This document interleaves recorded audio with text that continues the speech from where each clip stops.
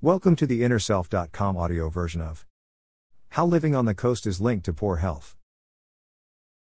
The precarious economies of many traditional seaside towns have declined still further since the 1970s, when an explosion of cheap holiday flights and package tours to Spain and Greece took away swathes of their summer trade. Turkey and tinsel weekends still draw the odd coach, but cannot keep a town afloat. Although UK seaside resorts are having a booking spike this year because of the pandemic, a boost to the economy over a single summer will not make a major difference to health or economies long term.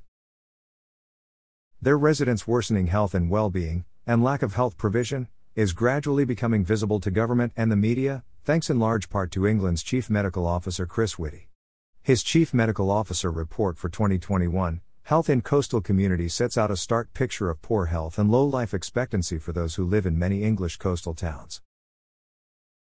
Economy and poor health linked. Public Health England data confirm the wide range of health indicators that are systematically worse in seaside towns.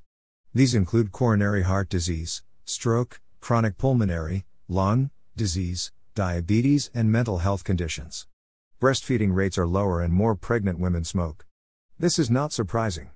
High-quality jobs are a key route to improving mental and physical health, giving up smoking, and accessing lifestyles that build in healthier patterns of leisure activities, nutrition and transport. Economic and structural drivers of health are key to explaining low life expectancy and high rates of chronic illness adjacent to striking coastal scenery. A 2019 report by a House of Lords Select Committee set out the economic, educational and connectivity disadvantages faced by seaside towns, emphasizing the need to build careers for young people. The Inequalities think tank Resolution Foundation evidenced a long-standing and growing earnings deficit which worsened further between 2017 and 2019, before being hit particularly hard by COVID-19.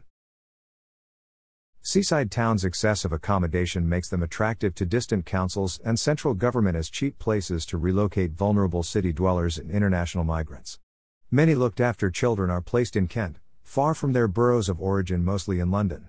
The share of the population over 65 years is higher in coastal towns than in other areas.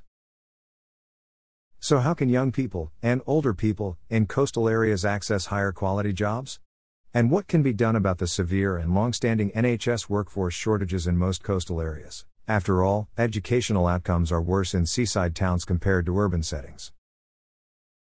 Few jobs in seaside towns require graduate-level skills. Take a look at the NOMUS website, which shows employment opportunities by area. However, universities in the larger seaside towns and cities do train a range of healthcare professionals, from nurses to paramedics to doctors. But not all seaside towns are the same. Brighton, once dilapidated and forlorn, built a digital and creative economy drawing on the ready supply of skilled labor from its two universities.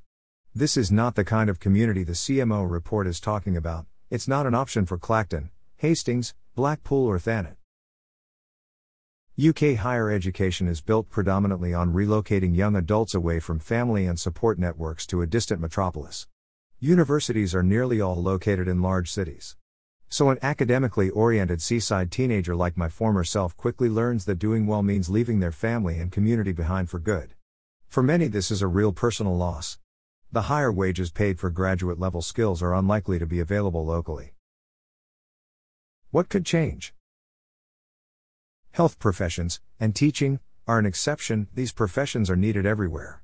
So why do seaside towns with high unemployment have NHS staff shortages? Swale and Thanet, in North Kent not far from London, have the lowest ratios of GPs to population in England. Why don't their children train as healthcare professionals? Small-town seaside children do meet GPs and other community health professionals. Many live near a district general hospital. But the full range of healthcare jobs is much less visible than in a city with large tertiary care services, where NHS work is concentrated. Access to these professions is a challenge. Living in an economy dominated by lower-paid jobs, young people from seaside towns are less likely than their wealthier urban peers to have the personal connections that facilitate highly rated work experience. Public transport and road connections to places with more highly paid jobs are often limited, time-consuming and expensive. And their parents often earn less.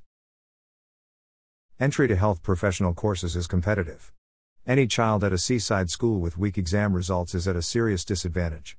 So seaside children are less likely to get into those courses, even if committed to a shortage role in a locality close to family and social networks. This vicious cycle will continue unless we can find a way to support young people into local health jobs.